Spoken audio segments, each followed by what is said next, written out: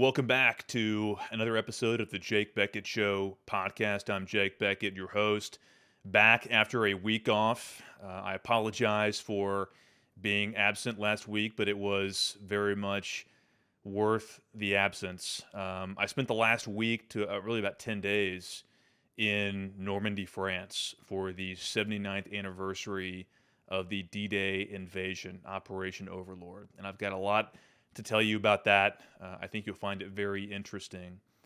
I certainly did. It was really a moving program, I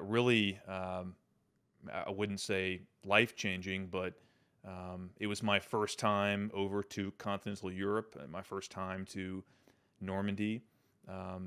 As an Army veteran myself, who served in the 101st Airborne in this area, these operations are part of my legacy with the 101st Airborne, part of everyone's legacy who served in the military, particularly in those units who participated in the D-Day operation and the march eastward across Europe into Germany. It was a really the program was put on by the Best Defense Foundation, which is operated by Donnie Edwards, a former NFL player. And a man who truly, he and his wife Catherine have a true love and reverence for America's veterans, particularly those of the World War II generation. Donnie's been volunteering and doing these programs for I think 15 years now. He started off as a volunteer, and now he created his own foundation 5 or 6 years ago, Best Defense BDF, and it really was a first-class operation. We took 45 World War II veterans with us. It was a grueling week-long program, but well worth it. I mean, these guys are old. I mean, they're in their late 90s, in some cases in their hundreds. I think the oldest on the program was 102, 103. But they are screened for mobility, and they're all in relatively good health. I mean, a lot of them are. It's amazing how well they get around for being at such an advanced age and how sharp they are mentally. And I was a volunteer. My job was to be a caretaker for one of the 45 veterans. And I want to tell you about the veteran who I looked after because he really is a great American and just an amazing man. Sergeant Jack Foy.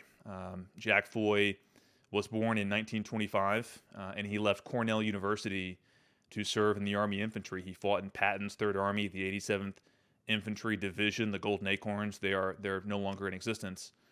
But it really is amazing when you think about it. I mean, he was a very intelligent young man who went to Cornell when he was 17, and after he had turned 18, he decided to leave and become an enlisted man in the Army Infantry. He picked up a machine. He left Cornell University, picked up a machine gun, and went and won the war. I mean, that really is the story of so many men of the greatest generation. And it was amazing to be around Jack and so many others who had similar stories. Jack did not participate in D-Day. He was still training stateside during the Normandy invasions, but he arrived shortly thereafter with his unit. He first saw action in the Sarre Valley along the French and Belgian border. He fought his way into the Ardennes forest. He saw extensive action at the Battle of the Bulge, and he was a machine gunner. This was a man who saw a ton of action. He said that his company of about 200 men, all Ivy League students, 80 of the 200 were killed. The rest were wounded. I think Jack said 14 of the original 200 made it through totally unscathed. He was one of those 14. I say unscathed. He received 3 wounds. He said they were flesh wounds. A Jeep he was driving was blown up by a mine. He was thrown out of the vehicle into a snowbank, which probably saved his life. But he saw extensive action, a lot of heavy fighting at the Bulge, through Bastogne, through the town of Foy, which bears his name, on crossing the Moselle and the Rhine River, and fighting his way across the Rhine. He was his unit. He kind of commandeered a troop transport vehicle that was ferrying soldiers back and forth across the Rhine until on his last run it got destroyed by German fire, and he swam across the Rhine to safety. He finished the war in Czechoslovakia. He linked up with the Russian army in Czechoslovakia. and then he was home in the United States on leave when the war in Japan ended. They were all planning to be transferred out to the Pacific for the invasion of the Japanese home islands before the A bombs were dropped and Japan surrendered. But Jack, I mean, he's a true hero. As I said, a great American, and it was a privilege to spend time with him. He's a crusty guy from Rochester, New York. Great personality, great sense of humor, self-deprecating, loves to joke around. We had a blast, and just to be able to take this journey with him, to see these historical sites. I'll take you through the itinerary, and it really was a once in a lifetime opportunity that I did not take for granted. So. We flew straight into Deauville Airport in Normandy. Delta Airlines very generously sponsored a charter flight for the entire group there and back from Atlanta to Deauville and back to Atlanta. So we arrived in Normandy on June the 1st. We had a dinner there put on by a lot of local dignitaries, and I will take a moment to express my appreciation and gratitude toward the French people, the Norman people. It's hard to put into words the reverence and respect and honor they have for these World War II veterans. You have to imagine the Normans, the French, they were under German occupation for 4 years, and it's part of their culture, it's part of their legacy to educate their children, the next generation, about this occupation, about the war. And as you can imagine, they have an unbelievable admiration for the liberators. And every year when these men come over, we had so many parades and banquets. We went to a school there in Caen. We spent the night in Caen at a hotel in Caen, Caen, not Caen in the south of France, Caen in Normandy. We stayed there at a hotel, and I mean there were townspeople who were at our hotel getting autographs and pictures, and I mean it was just amazing to see the outpouring of support, much more than you'd see in the United States. That's a different story. We can get to that. But we had our first banquet there that night on the 1st. The 2nd was when the program really started. We went to the American Cemetery at Omaha Beach, and if I had never been there, but I was somewhat prepared for the emotion of that. You all remember the opening scene in Saving Private Ryan, where the old man is wandering through the American cemetery. It's that place. It's where that scene was filmed, and if you've never been there before, you have to go. We went there twice on June the 2nd, and then on the actual anniversary for a ceremony on June the 6th. It's an incredibly moving place. Over 9,000 American soldiers are buried there, eternally resting away from their home. Not all of those were killed on D-Day, but most of them were killed in the initial weeks of Operation Overlord. As you recall, the D-Day was just the beginning of the invasion. The Normandy campaign, if you will, lasted for a couple of months, really until Caen and Cherbourg and St. Lo were secured, and the Allies could start moving east. The success of the operation was far from certain. On the evening of June the 6th, there was still a lot of work to be done. So we visited the cemetery, got a great tour from one of the guys there, saw some of the more famous soldiers who were buried there. Teddy Roosevelt Jr. is buried there, a Medal of Honor recipient. He insisted on coming ashore with the initial waves on the morning of June the 6th, even though he had very serious health complications. He ended up dying of a heart attack, as a matter of fact, a couple of weeks later. But he's buried there, and he was a Medal of Honor recipient. I'll post some of these photos on social media later so you can see, but it really was amazing. We went from there, from the American cemetery over to Le Camp, which is the German cemetery, which was really interesting. I'm really glad that we did this. There are tens of thousands of German dead that are buried all over France, who were never repatriated back to Germany. Obviously, after the war, Germany really no longer existed as a country.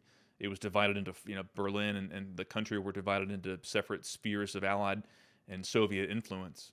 And so a lot of these German soldiers soldiers of the Wehrmacht are buried there. And many of them are marked graves. Many are unmarked. They were mass graves, 4 or 5 German soldiers to a grave. And it was really interesting. Jack, on a previous trip to Normandy, he had visited the German cemetery, and he told a remarkable story about meeting with a group of German soldiers a few years ago at the German cemetery. And he said it was a very emotional meeting, as you can probably imagine. He was openly crying as he told the story. But I think it brought him some closure. I mean, he was a machine gunner. He was on the front lines. He took many lives, and the Germans took many lives of his friends.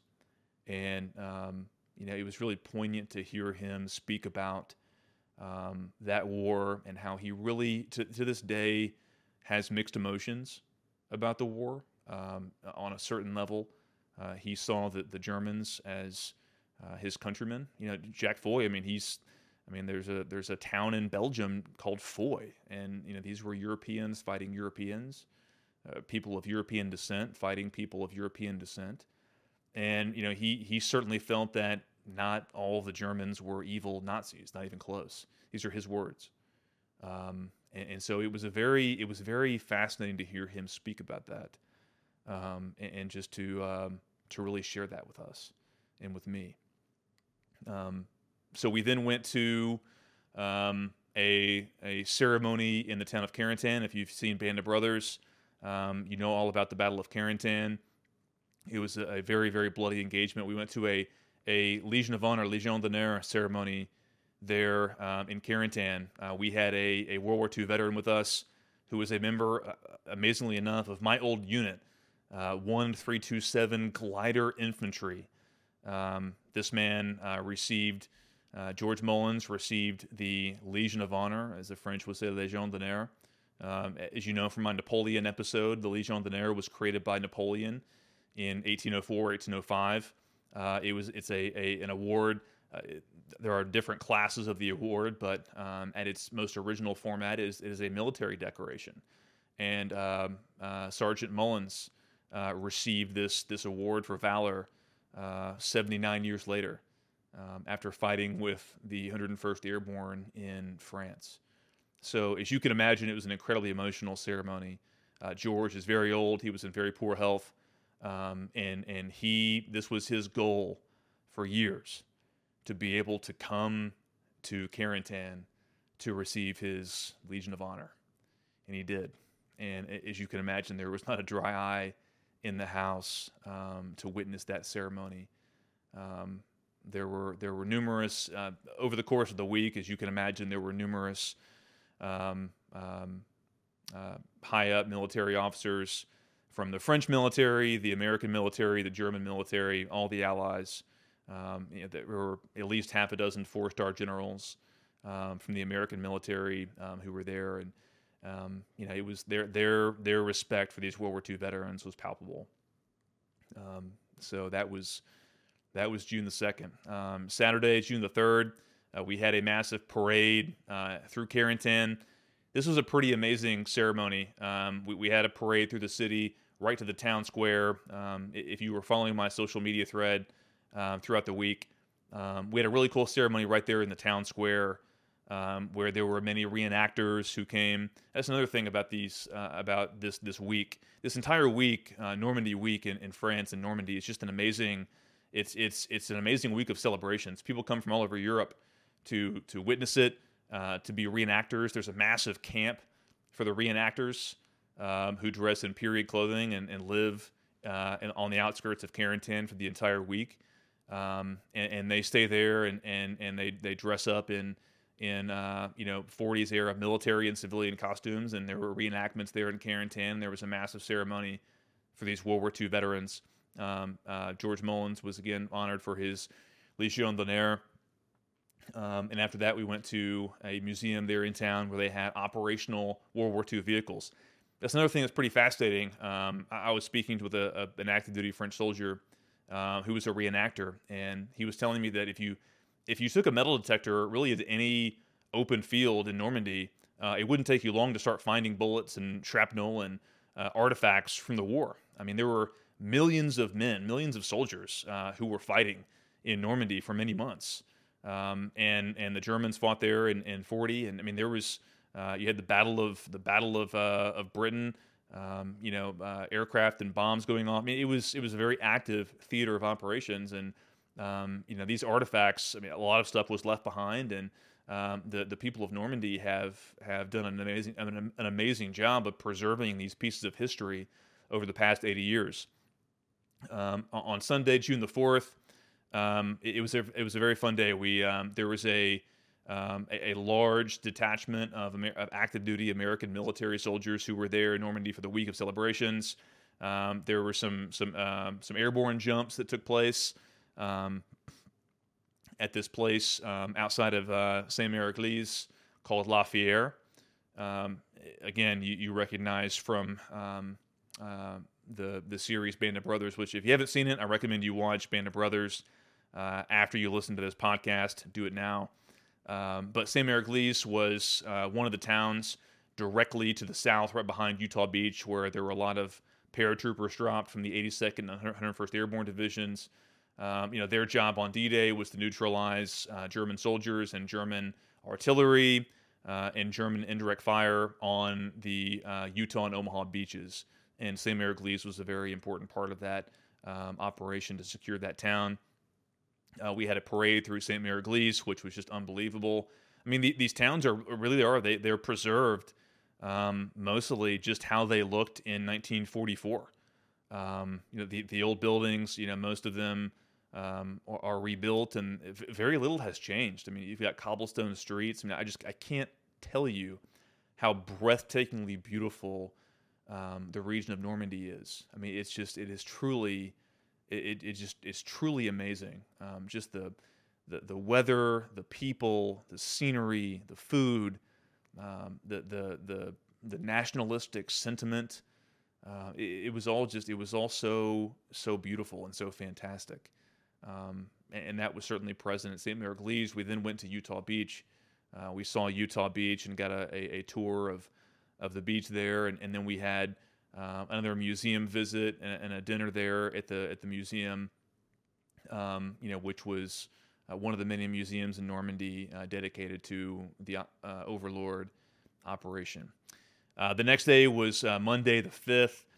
We started the day with a ceremony over at Pegasus Bridge. So if you recall, this is more towards the eastern theater of operations in Normandy. There were the two American beaches. I mean, the Allies invaded, hitting five or six beachheads. Going from west to east, you had Utah and Omaha, which were the two American beachheads.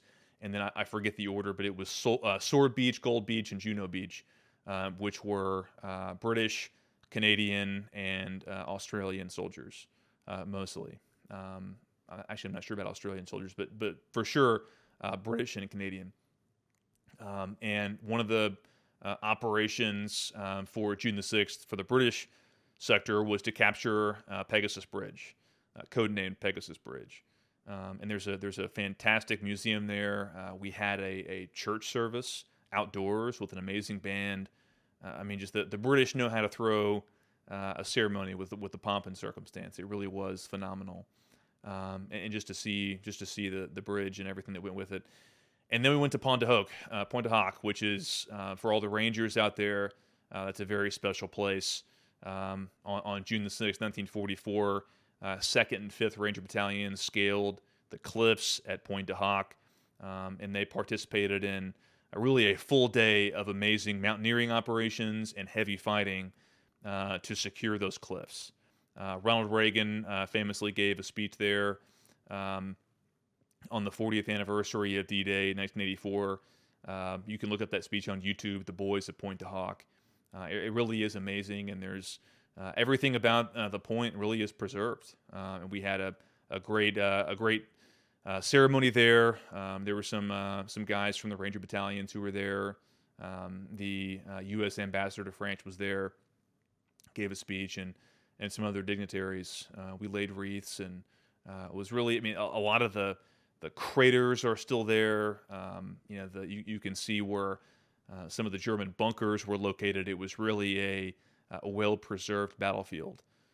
So if you go to Normandy, make sure to go and see Pointe du Hoc and see what the Rangers were confronted with there on June the 6th. And that really was the 5th. We went in a bit early because obviously June the 6th was the 79th anniversary of D-Day, and we had a long day. We started off back at the U.S. Cemetery at Omaha Beach. There was a massive ceremony that took place there. Jack Foy, the veteran who I was taking care of, he gave a phenomenal speech. I'll link to it when I post this video on Twitter.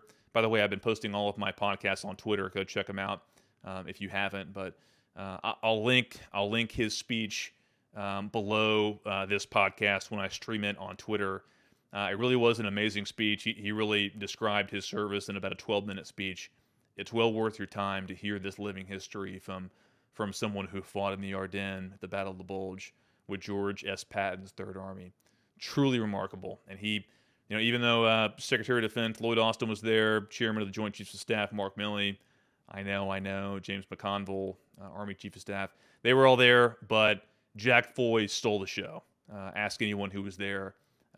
His speech was phenomenal, and everyone really was very appreciative and just blown away by his speaking ability at the age of 97, and just the respect and reverence that he has for all of his comrades, living and dead, who fought in Normandy and in the European theater in World War II.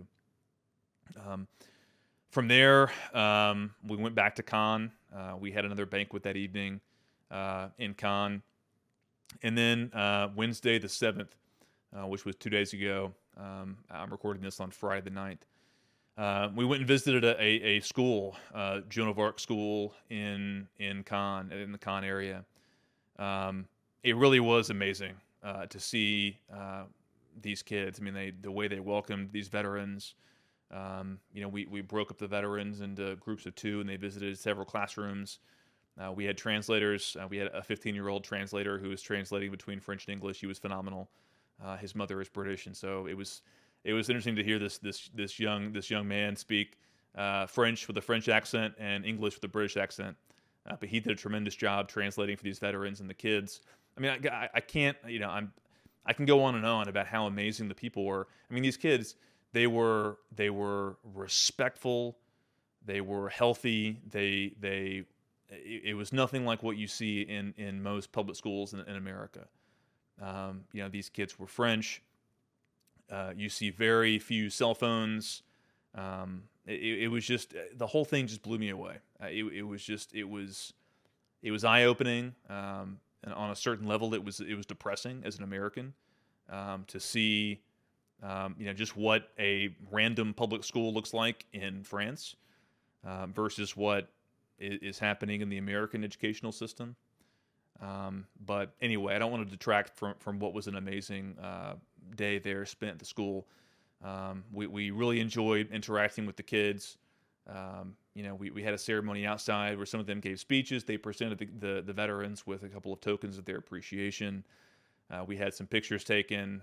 It was amazing.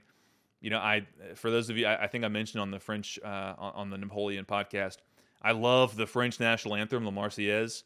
It's an amazing national anthem, and look up the words. The lyrics are pretty amazing. It's a French revolutionary tune, a very bloodthirsty time in French history, and the words to their national anthem reflect that. Look them up. But it's pretty amazing to hear young kids sing that. But it's a very stirring national anthem. And then we had our farewell dinner at Cannes City Hall. Again, I cannot express to you just how beautiful is the city of Cannes. These buildings that weren't destroyed in the war, even the ones that were destroyed but were rebuilt, are just in magnificent condition. The architecture, the landscaping, just the aesthetic, the paintings. Everything about it was just truly magnificent. You don't see things like that in public areas in the United States. But but that's a conversation for a different podcast. And then we got up the next morning and departed back to the United States. So just to wrap up this podcast, I want to just express my gratitude to everyone who made that program possible. But most of all to these World War II veterans, in particular Jack Foy. And I expressed my eternal gratitude to him. He and his generation are an inspiration to me and so many other active duty and retired military veterans who have worn the uniform, who have deployed, who have served in tough situations. We had it easy compared to men like Jack. I mean, this man, he fought for months in below zero temperatures, fighting quite literally for his life against a well-trained and vicious, lethal enemy in the German military, especially at the beginning of the invasion.